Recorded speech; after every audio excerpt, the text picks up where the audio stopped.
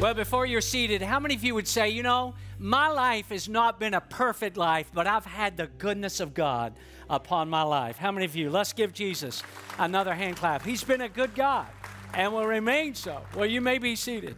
And he's a good, good God, and we know that. Really, it's our motivation. It's why we're here. It's what we do, because we serve a God that is good, a God that is great and ought to be praised. Hey, don't we have some phenomenal worship at our church? These young men and women, wow, they do a great job. I always look forward to being a part of the service and having this great team lead us in worship. It keeps me busy, giving them all vocal lessons and instrumental lessons. How many of you know better than that? They'd be in big trouble. These young men and women are gifted by God, and they use their talents to honor God, and that's a great, great thing. I'm so glad you're here, and we're actually going to pick up a series that we started some time ago. We've had about a 3-week pause, 4th of July weekend and Father's Day, and a lot been going on during this time, and so we're picking this series up, and because it's been a little while since we've been in it, I want to just do a quick review. We're talking about seeing the invisible, and what we're essentially saying is that there is this world that is in existence that is just as real as the world that you and I see and experience right now. It's a spiritual world, and we talked about that really in a general overview in week 1, and there's this huge conflict between the kingdom of God and the kingdom of darkness, and there's angels, and we know the Holy Spirit, and there's the evil one, and there's demons, and so, a real world, a spiritual battle that is going on that is not visible to our eyes, but we need to understand that just because we can't see it, it does not nullify the reality of it. And so we spend a lot of time in that. We spend a lot of time in that in week number 1, talking about that and just sort of the spiritual warfare of all of that. And then in week number 2, we talked about the Holy Spirit and what the Holy Spirit does. In fact, in that week, I shared with you 5 incredible facts about the Holy Spirit. If you missed any of those talks, I would encourage you. We've got them archived on the website. I'm sure you can go back to the social media platform that they would be available on as well if you wanted to go back and review. But that's what we did in week 1 and week 2. Now, next week, when we wrap the series up, and listen, you're really, really going to want to be here next week, because what we're going to do is we're going to talk about angels. And sometimes there's some misconceptions or misunderstanding about angels, but angels, listen, how many of you believe angels are real? Angels are real. At least 4 of you do, and I'm so glad you 4 do. How many of you believe that angels are real? Angels are real, and they've got a purpose, an express purpose that God uses them to accomplish, and we're going to talk about that next week, and you're going to want to be here for that. Now, today, we're going to see what the Bible has to say about the devil, about Satan and his demons. Remember, there's this conflict.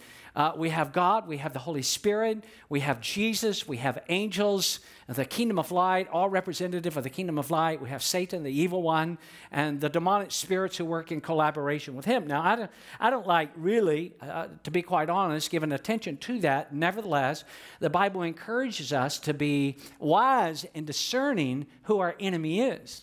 And so that's why we need to devote some attention to this. And to launch us into this, I want to begin with 7 verses out of Mark chapter 5. The guys are going to put them up here on the screen.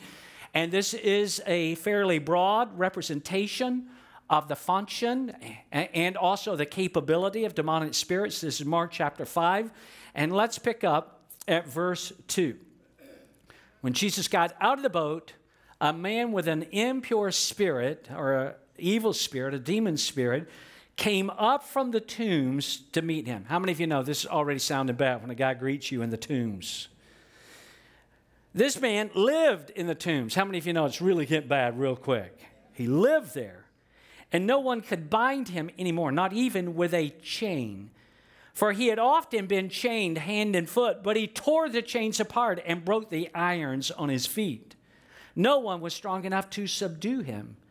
Night and day among the tombs and in the hills, he would cry out. Look at this. He would just walk through the tombs, through the graveyard, just screaming and cutting himself. That is not something new. It's just sort of that torment. He'd scream and walk through the graveyard and cut himself with stones. When he saw Jesus from a distance, he ran in Jesus' direction and he fell on his knees in front of Jesus. He shouted, look at this, at the top of his voice. You got to imagine this scene. What do you want with me, Jesus? He recognized Jesus. How was that possible? What do you want with me, Jesus, Son of the Most High God? In God's name, don't torture me. For Jesus had said to him, come out of this man, you impure, again, you evil or demonic spirit. Now, again, this gives us some insight. And we see this guy whose life is such an utter mess. He's out of control. He just, as I mentioned to you, he just walks through this graveyard among the tombs. He just screams out and he just yells all the time. Chains can't even hold him because of the force of the demonic activity that is so filling up his life. He cut himself and screamed, and it was a horrible picture. Later on, and I didn't read the entire text, as Jesus confronts not really the man, but the demonic activity going on within the man, there's this idea, who's your name? And the man responds, Legion, because it wasn't like he was just possessed by a demon, singular. He was possessed by a plurality of demon spirits. In fact, I was intrigued by that passage, although I've read it many, many times before. The man responds, you can read it later on your own. But he said Legion, and he's talking about many demon spirits. And I started digging into that a little bit.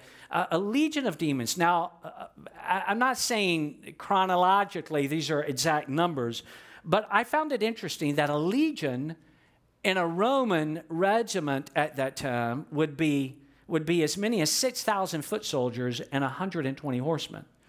So does that mean that this guy was possessed by 6,120 demons? I'm not saying that. I don't think that was accurate.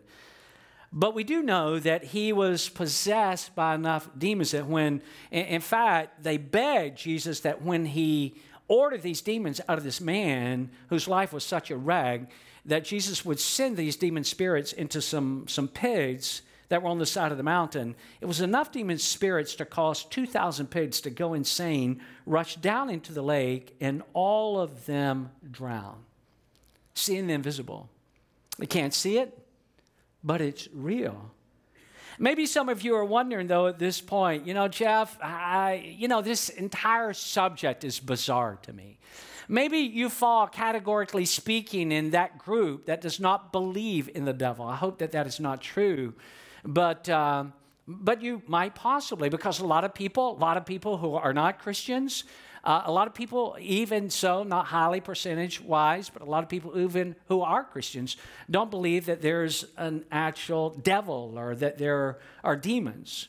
And I'll go ahead and just declare my position on this early in this talk.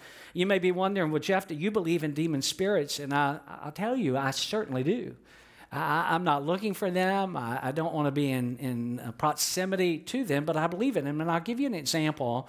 And some of you've never had this experience. I did. Unfortunately, I had this experience early on as a new Christian. And really, I've never wanted to have an experience even close to similar to this before.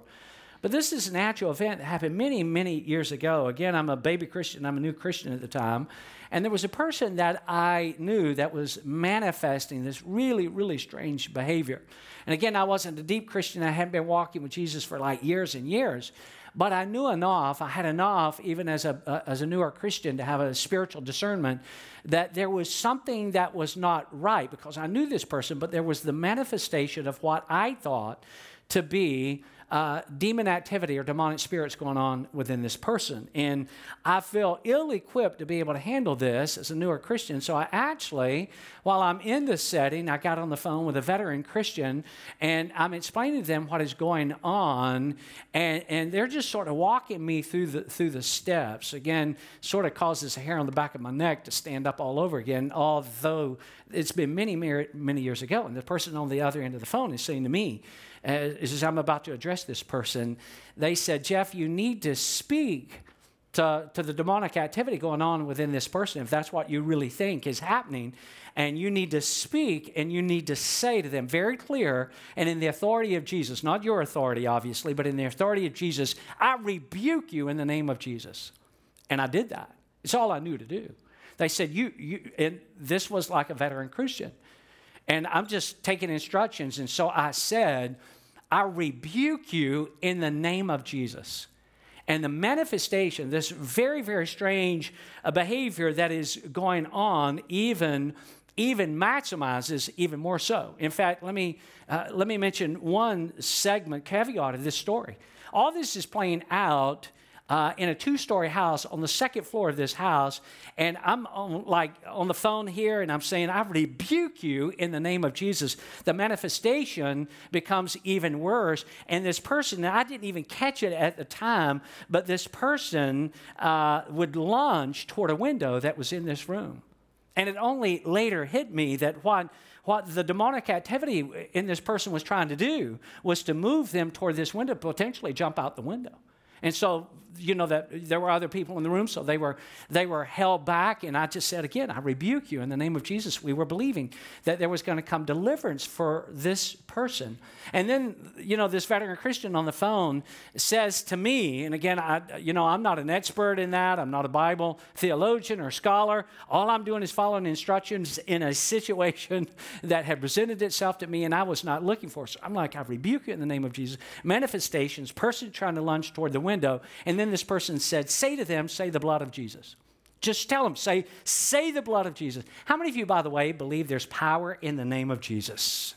Do you believe that? How many of you believe, you remember that old song that we used to sing in church, there's power in the blood? How many of you believe there's power in the blood of Jesus? And this person, I don't know what to do, really. And I just say the blood of Jesus. And I knew this person's voice. I knew it well. I'm not making this up. I'm not exaggerating. But there was this hideous voice that came out of this person that was not their normal voice. And this is what that demonic spirit said back to me. I said, say the blood of Jesus. And this person in a voice I'd never heard before says, the blood will smother me. How many of you know I'm looking for an exit? I'm like, I didn't ask for this. I wasn't looking for this. I didn't want, and they just said, keep saying it. Rebuke that devil in the name of Jesus. I kept doing that. Say the blood of Jesus. And again, other things happened, and this all probably played out in the course of about 30 minutes, but it ended up with this person, after a while, there was this shriek, almost like something you'd think would this loud shriek, almost like something you'd see in a movie, and there was this immediate calmness and peace and freedom that came over this person, and this person who had been manifest in this activity, lunging for this window, this voice that said, the blood will smother me. All of a sudden, this person, it's like a return of this person, and they're saying, the blood of Jesus, and the blood of Jesus, and the blood of Jesus. And they had been delivered. And this person served Jesus for years and years and years afterwards to their dying day. So if you're going to come to me and say, Jeff, I don't believe in all that stuff, well, you're barking up the wrong tree. I've seen it. I've experienced it. And it's real. The spirit world may be invisible to us, but it's totally real. That's why we're talking about it. But quite often people wonder, but where did Satan come from anyhow? And the Bible actually answers that. See, Satan was not always bad. You can study this all on your scripture. In fact, when you look at some language that scholars would use, they use phrases like this, that Lucifer had this, here's a quote, a pre-fall splendor. That Lucifer, this was a major angel prior to the time of his fall. But here's the problem. This major angel is so filled with pride that he actually wants to be worshiped as God is the only one. How many of you believe that God is the only one that ought to receive worship?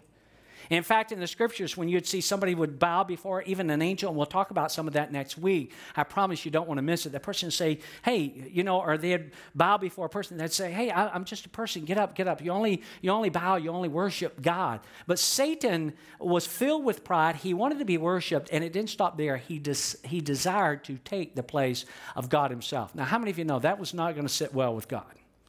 And God's like, there's God, and that's me, and you're not it, and I'm going to kick your tail out of heaven, all right? So that's not God's words. That's my paraphrase. It's a more modern paraphrase. But I want you to take a look at a couple of separate passages. Again, the guys are going to put them up on the screen. This is out of Isaiah. You'll want to write it down and go back and look at some of these passages later, because I'm just leading you through them rather quickly. Isaiah chapter 14, verses 12 through 14, how you are fallen from heaven, O shining star, son of the morning. You have been thrown down, talking about the devil. You have been thrown down to the earth, you who destroyed the nations of the world. Why was he thrown down? Why was Satan, Lucifer, cast out of heaven? For you said to yourself, I will ascend to heaven and set my throne above God's stars. I'm going to take God's place. I'm going to be higher than God.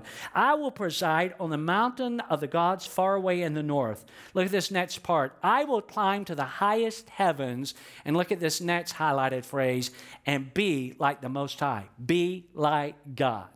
I want to be worshiped. Lucifer said, I want to be God. And God said, well, that ain't going to happen. And he cast the enemy out of heaven, along with demonic spirits, other angels who were collaborative with him. And how do we know this? Look at this next passage, 3 verses out of Revelation chapter 12.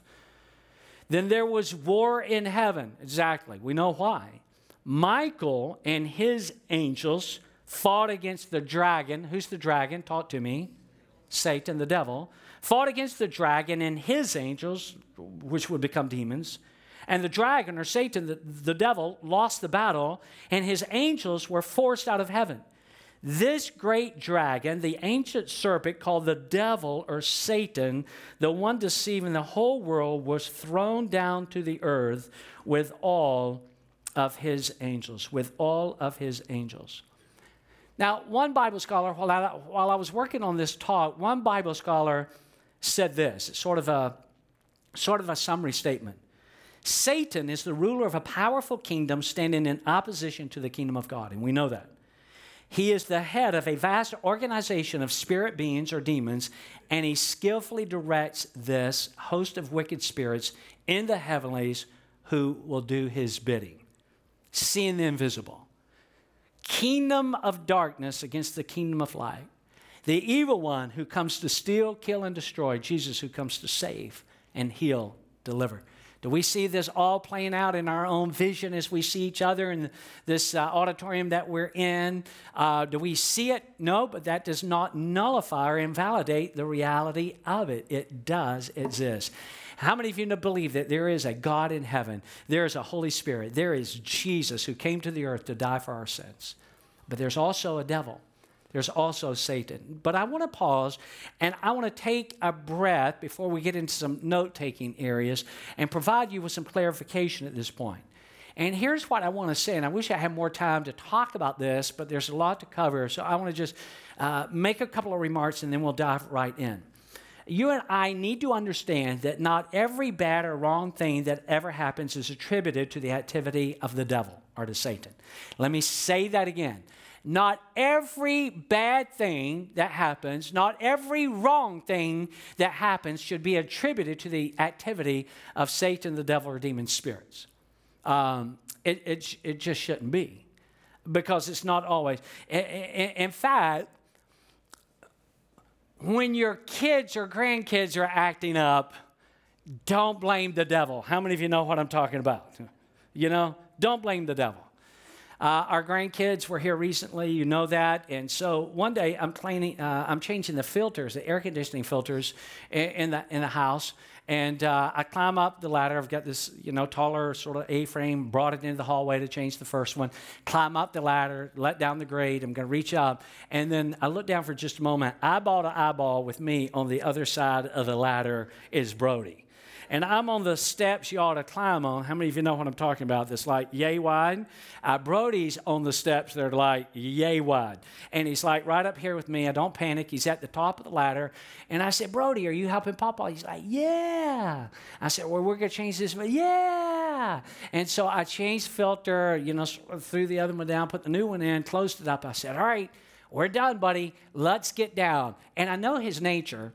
And I know it's not the devil. I know it's just Brody. So I said to him, here's what we're going to do, buddy. We're going to go down one step at a time, okay?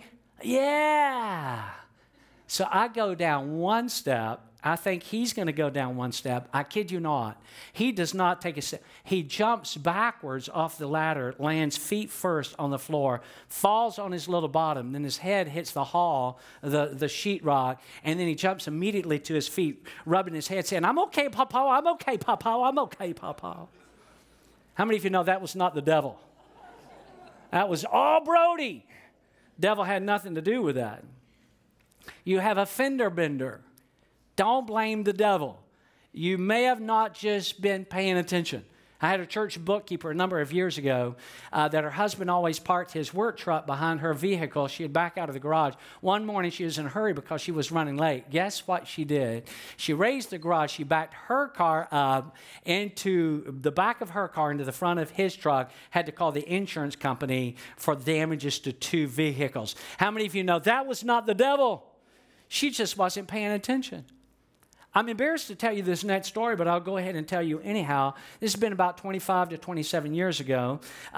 There's a guy in the church, he was a mechanic, and I was having, I got up, to go. My car wouldn't crank, and I'm like, man, I got some kind of mechanical issue. And I'm like, I don't know what the problem is. And so I called this guy. His name was Mike. And I said, Mike, whenever you get a chance, man, I've got a situation here in my car. It will not start. And I don't know what to do. I have no clue what to do. Can you come over when you get a chance to take a look? He said, I'll be happy to, Pastor. He came over a little while later. He's checking it out. He's looked, none of what's under that hood made any sense of, unless it's like one big switch where you turn it on or off. I don't know, I don't know what's the liver, the gizzard. I don't know what's all going on underneath. So he's messing around with it for a good while. Then he looks at me. He tries to crank it. He does a few things. He tries to crank it. Does a few things. He tries to crank it. And then he walks over to me. He says, I think I know what your problem is. I'm like, what is it? He said, you're out of gas.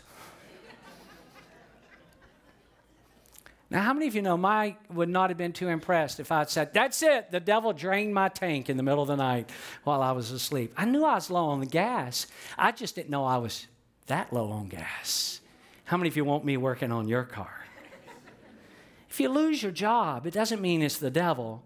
You hit your thumb with a hammer, it doesn't mean it'll make you want to say some stuff you shouldn't say as a Christian. When you have a bad hair day, when the neighbor's dog leaves your deposit and you're not, how many of you know every bad thing, every negative thing, every wrong thing that happens, how many of you know? Wave at me if you know. You don't blame that on the devil. Things just happen. But it doesn't, again, nullify the reality of there is a Satan and there is a devil and there are demons. Now, what do demons do? And I'll mention 3 things. If you're taking notes, I want you to be sure you get these down. Number 1, demons are always seeking to inflict pain and misery. Demons are always seeking to inflict pain and misery. No one's ruled out of that. Male or female, senior adults, kids, younger, old, it doesn't matter. I want you to see this example. This is Matthew chapter 17. Take a look at it right here. Matthew 17, verses 15 through 18. This guy says to Jesus, Lord, have mercy on my son. He has seizures and is suffering greatly. He often falls into the fire or into the water. I brought him to your disciples, but they could not heal him. And then Jesus speaks. You unbelieving and perverse generation, Jesus replied, how long shall I stay with you? How long shall I put up with you? Bring the boy here to me. Jesus rebuked the demon, and it came out of the boy. And the boy, read that last phrase with me. And the boy was healed at that moment. The boy was healed at that moment. Make no mistake about it. Satan is not your friend. Satan hates you. He wants you to suffer. He wants to inflict pain and misery. He wants you to be defeated. Satan wants you to be depressed. He wants you to be despondent. He wants you to live in a perpetual state of despair. He wants to destroy your life. He wants to kill you. How do you know that? Because Jesus, this is not somebody else. It's not even Paul. As remarkable as Paul was, Jesus said, for Satan comes to do what? To steal, to kill, and to destroy. Number 2. Demons want you to avoid and reject God. Demons want you to avoid and reject God. Remember, Satan became an archenemy of God. Filled with pride, I want to be worshipped. I want to set my throne even above your throne. I want to be God. Kicked out of heaven. And since that time, he hates a child of God. He hates everybody, but especially a child of God. And demons want you to avoid God. If you're not a Christian yet, the enemy's going to do everything that he can to prevent you from becoming a Christian. You may be here today, and you're not even a Christian. You're watching online, and you're saying, hey, I'm not a Christian. And then if you get close to becoming a Christian, the evil one will say things like, man, what are you thinking? You don't need a crutch like Christianity to lean on. That stuff is just not even real. It's just not, that's not for you. By the way, you couldn't even live the life if you did become the Christian. Oh, by the way, there's not really a heaven. There's not really a hell. There's not really a God. There's not really a Jesus. There's not really a devil. And, by the way, all the stuff that you've done in your past, God wouldn't want to have anything to do with you anyhow. You're not the kind of person. You're going to have plenty of time. And the enemy, if you're not a Christian, will do everything within his power to prevent you from becoming a Christian. How many of you know I'm telling you the truth? If you happen to be a Christian already, the devil wants to ambush your faith. And he'll come along, and even though you're a Christian, and he'd say things when things are not going right in your life, he'd be like, you know what, if God really cared about you, if God really cared about you, or how about this one? The enemy will do it. Again, he wants to ambush your faith. You notice God didn't answer your prayer. God didn't answer your prayer. Why do you think God didn't answer your prayer? Or why didn't God do this? Or why didn't God stop that? I want you to look. This is a very important verse. This is 1 Timothy 4 and verse 1. And a lot of times when we're reading the Bible, we don't see this verse, but it's right there. Paul was talking to Timothy, and he said this. He said, God's Spirit clearly says, Timothy, that in the last days, many people will turn from their faith. They will be, look at this phrase now, this highlighted phrase, they will be fooled by evil spirits and by teachings that come from what? From demons. So this is real. So number 1, demons are seeking to inflict pain and misery. Number 2, demons want you to avoid and reject God. By the way, do you know that the devil always knows our weak spots? He knows where we're weak. He knows where we're vulnerable. He's done a scouting report. You know how in sports there's a scouting report. You know this guy, the scouting report is, he can hit a fastball over the plate, but he struggles with a changeup or a curveball, and so there's a scouting. Trust me, the evil one knows what our weaknesses and our vulnerabilities are. Number 3, what do demons do? Demons want to paralyze you with fear.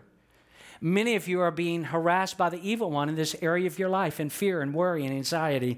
And previously, you've not even recognized the source of it, perhaps. Maybe you've just said to this point in your life, I'm just a worrier. I'm just a worrier. Mama was a worrier. Grandmother was a worrier. Great-grandma was a worrier. I've got the family genes. I'm just a worrier. Now, that may be true. It may be true that you're a worrier, or it could be the devil is checking you. That's a term I don't normally use. The evil one is checking you, but since I watched the Tampa Bay Lightning win the Stanley Cup, did any of you see that? I watched more hockey over the last couple of weeks than I've had in my entire life, and I'm impressed by these big boys. Do you know what it means when they would check somebody? How many of you know? Wave at me if you know what that means. It means they knock the daylights out of them. I mean, they're just skating along, and this guy comes up, and he checks him. I'm like, how can that guy even get up off the ice? That looks like it dismantled his teeth out of his head, and he gets up and skates around, and he's back in the action. And that's what the enemy's going to do. He's going to check you in an area of your greatest weakness. Maybe that you seem to be anxious about something all the time. You're worried about your health, or you're worried about your job, or you're worried about your kids, or you're worried about money, or you're worried about COVID, or you're worried about your marriage, or you're worried about your future.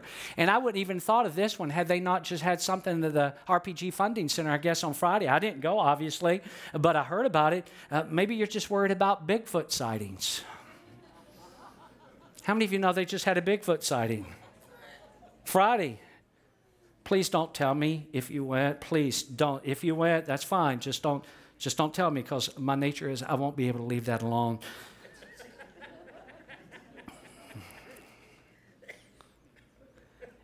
You know what I noticed? When I became a Christian, the devil did not hit me with the same old sins of my past. You know what he did? He punched me with a big shot of fear. A lot of the things that I struggled with before becoming a Christian, which I will purposely leave unnamed, were not the things that I struggled with. He couldn't get me in those areas anymore. He knew my vulnerabilities. He knew my weakness. He had my scouting report. So it didn't hit me with the things that I'd struggled with in my past. He hit me with something I'd never been hit with before, and that was fear. If you're struggling with fear. Now, it could be coming from you. It could be because you are by nature a worrier. You're worried about something. In fact, when there's nothing to worry about, you worry what's coming next. You're just a worrier. It could be you. It could be the evil one. It could be a combination of you and the evil one, but I'll tell you who it is most assuredly not. It is not God. If you are struggling with fear, it is not from God. It is not. I mentioned to you I became a Christian, and then, it wasn't the same old struggles that I had. It's this new struggle of fear. And the very first verse that I memorized as a Christian, because I needed to, and it saved my life, was this verse you're going to see right up here on the screen. For God has not given us a spirit of fear and timidity, but of power and love and self-discipline. In fact, when I memorized the verse, it was out of a translation that said just like this. I'll never forget it. I was a teenager, and I was struggling with fear. And I was like, God, I'm struggling with this, and I know you didn't give it to me. Your word says you didn't give it to me. For God has not given us a spirit of fear, but of power and love and of a sound mind. The enemy wants to paralyze you with fear. So let's transition now, and I'll only take a few moments for this, but it's really important. How do we battle against the forces of darkness, and when? How do we do that? We're involved. Let me just say this, by the way, and this is going to be so encouraging to you. You are not fighting for a victory. You're actually fighting from a position of victory that Jesus has already paid and provided for you. That ought to have got a much bigger reaction than that. It really, I'm just telling you, that is such a, not because I said it, because it's a reality, there ought to come a much bigger response to that. When you say, and I say, I am not fighting for victory over the evil one. I'm fighting from a position of victory that Jesus has already made available to me because of what Jesus did for me. I already have victory. But how do I walk in that? Number one, reject the perception that the devil is a lightweight. You've got to reject that he's a lightweight.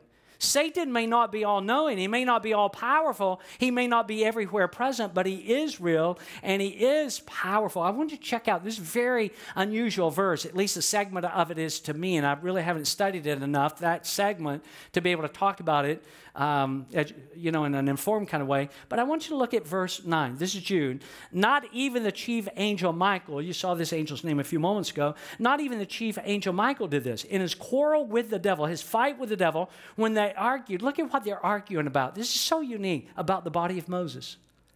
But Michael did not, this is part that we can't understand. Michael did not dare to condemn the devil with insulting words. But what did he say? He didn't say, I rebuke you. He said, listen, Satan, the Lord rebuke you.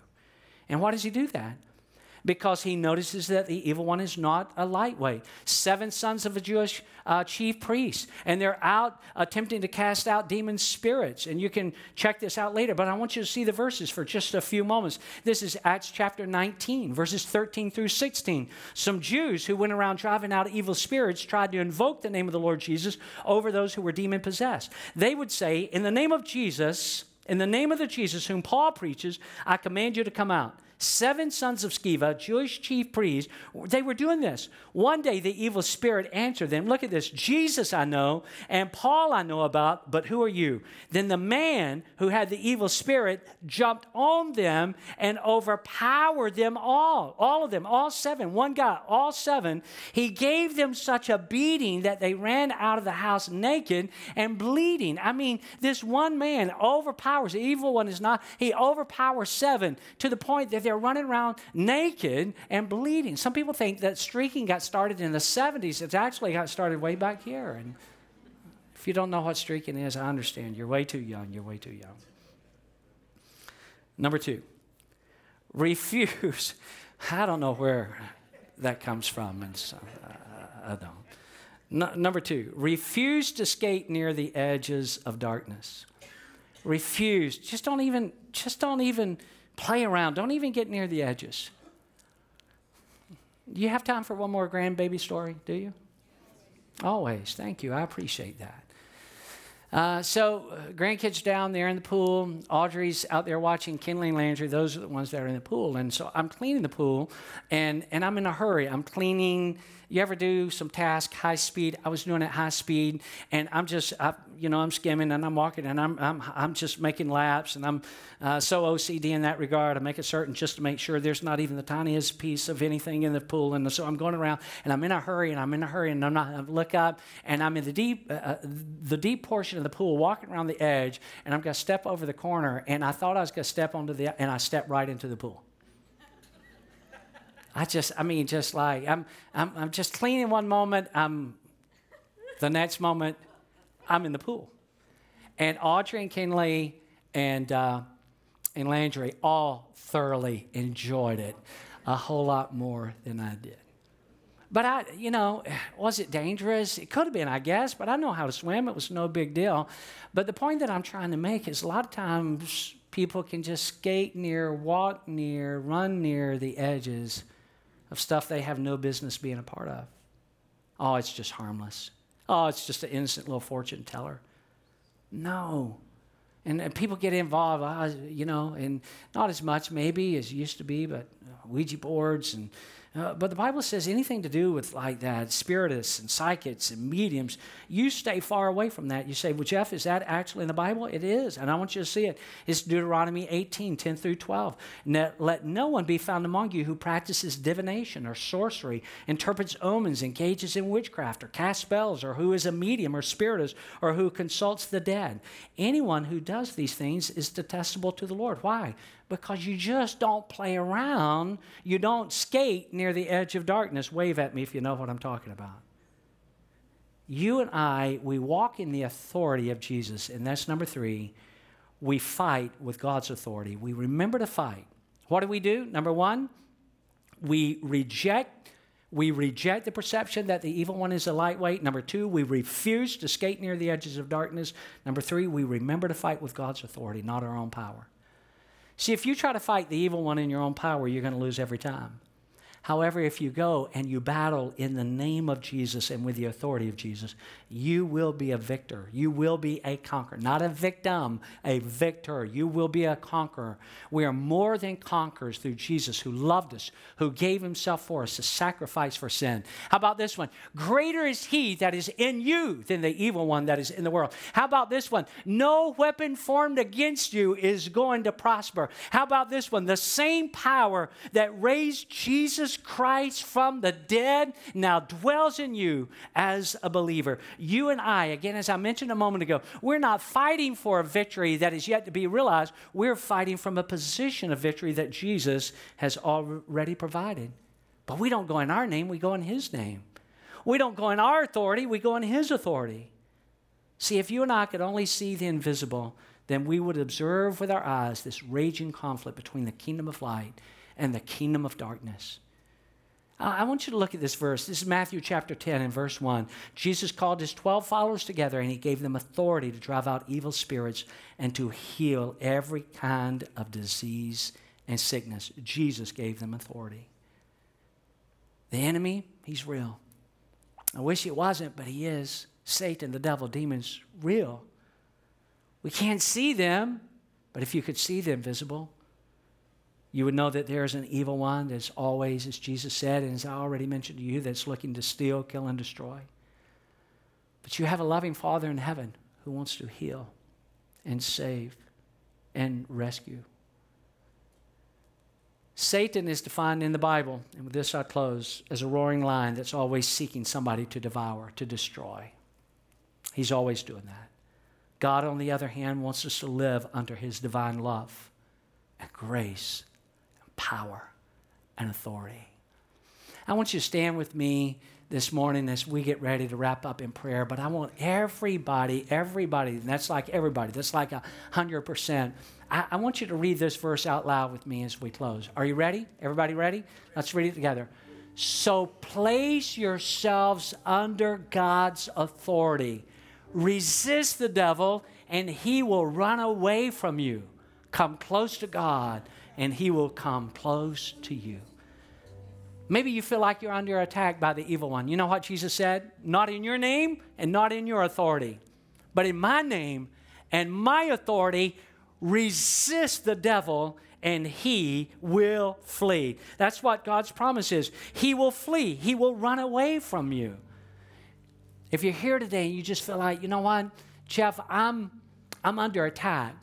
And I know, and you're not mystical about it, and you're not weird about it, you're not strange about it, but you just know that right now you're under attack. While everybody's head is bowed, bow your heads. Everybody close your eyes. You just say, Jeff, I'm under some kind of attack. I know I am. I know the enemy's trying to discourage me. I know he's trying to defeat me. I know he wants me to be depressed. I know that he wants me to just live in this state of despair. I'm under attack right now in some area of my life. I want you to just lift your hand. While heads are bowed and eyes are closed, I want you to lift up your hand real quick, and I want to just pray for you right there where you're at. Yeah, a bunch of you. There are those of you that are in this room and watching online right now. Today is the day of your salvation. You need to stop believing the lies of the evil one. And Jesus said that he's a liar. He's the father of lies. Everything that comes out of his mouth is a lie. And when the enemy tells you you don't need God or it's not real, it's just a crutch, you can't live the life, Jesus doesn't want to have anything to do with you, those are all lies. You draw near to God and God will draw near to you and he will save you. And you'll live not as an exposed person, but you'll live under the umbrella and authority of God's protection. I believe that. Doesn't mean your life is going to be perfect. Doesn't mean you'll never have a problem. But you're going to be under the umbrella of God's protection. And that's the place you want to be. And if you're not a Christian yet, and you want to become a Christian, if you're watching online, you can just sort of raise your hand right there where you're at. Or while heads are bowed or eyes are closed, you just raise your hand right now and say, I am not a Christian yet, but I want to become a Christian right here, right now, today. I'm crossing the line of faith. I'm giving my life to Jesus. If that's you, lift up your hand real quick, straight up in the air, and then you can put it right back down. Yeah. And pray right there in your heart, your mind. Just say, Jesus, I give my life to you. You can pray it. Jesus, I give my life to you. Jesus, I'm sorry for my sins. I believe that you're real. Jesus, I believe you're the Son of God. Jesus, I believe that you went to the cross for me. Jesus, I believe that you shed your blood for me. I give my life to you. Forgive me of my sins. Come into my life. Thank you for receiving me. Thank you that as I draw close to you, you draw close to me. And I praise you for that. Now, Father, I pray for so many people that raised their hand a moment ago that they are under attack right now. I pray that they would place themselves under your authority. I pray that they will resist the devil. I pray that they will rebuke the devil. Whatever is going on in their health, in their body, in their job, whatever is going on in their finances, whatever the evil one is trying to find a way to come against them, I pray that we would rebuke the devil. And Lord, you said that when we resist him, he must flee. God, we draw close to you. And we just thank you that we don't fight for victory. We fight from a position of victory that you've already given to us. And that greater is he that's in us than he that is in the world. That is our hope. And that is our confidence. And that is why we refuse to live in fear, because Jesus, strong and mighty, lives in us. And for that, we give you praise. And everybody said, amen. Aren't you glad you came to church today? I'm glad I came. I love you. See you right back.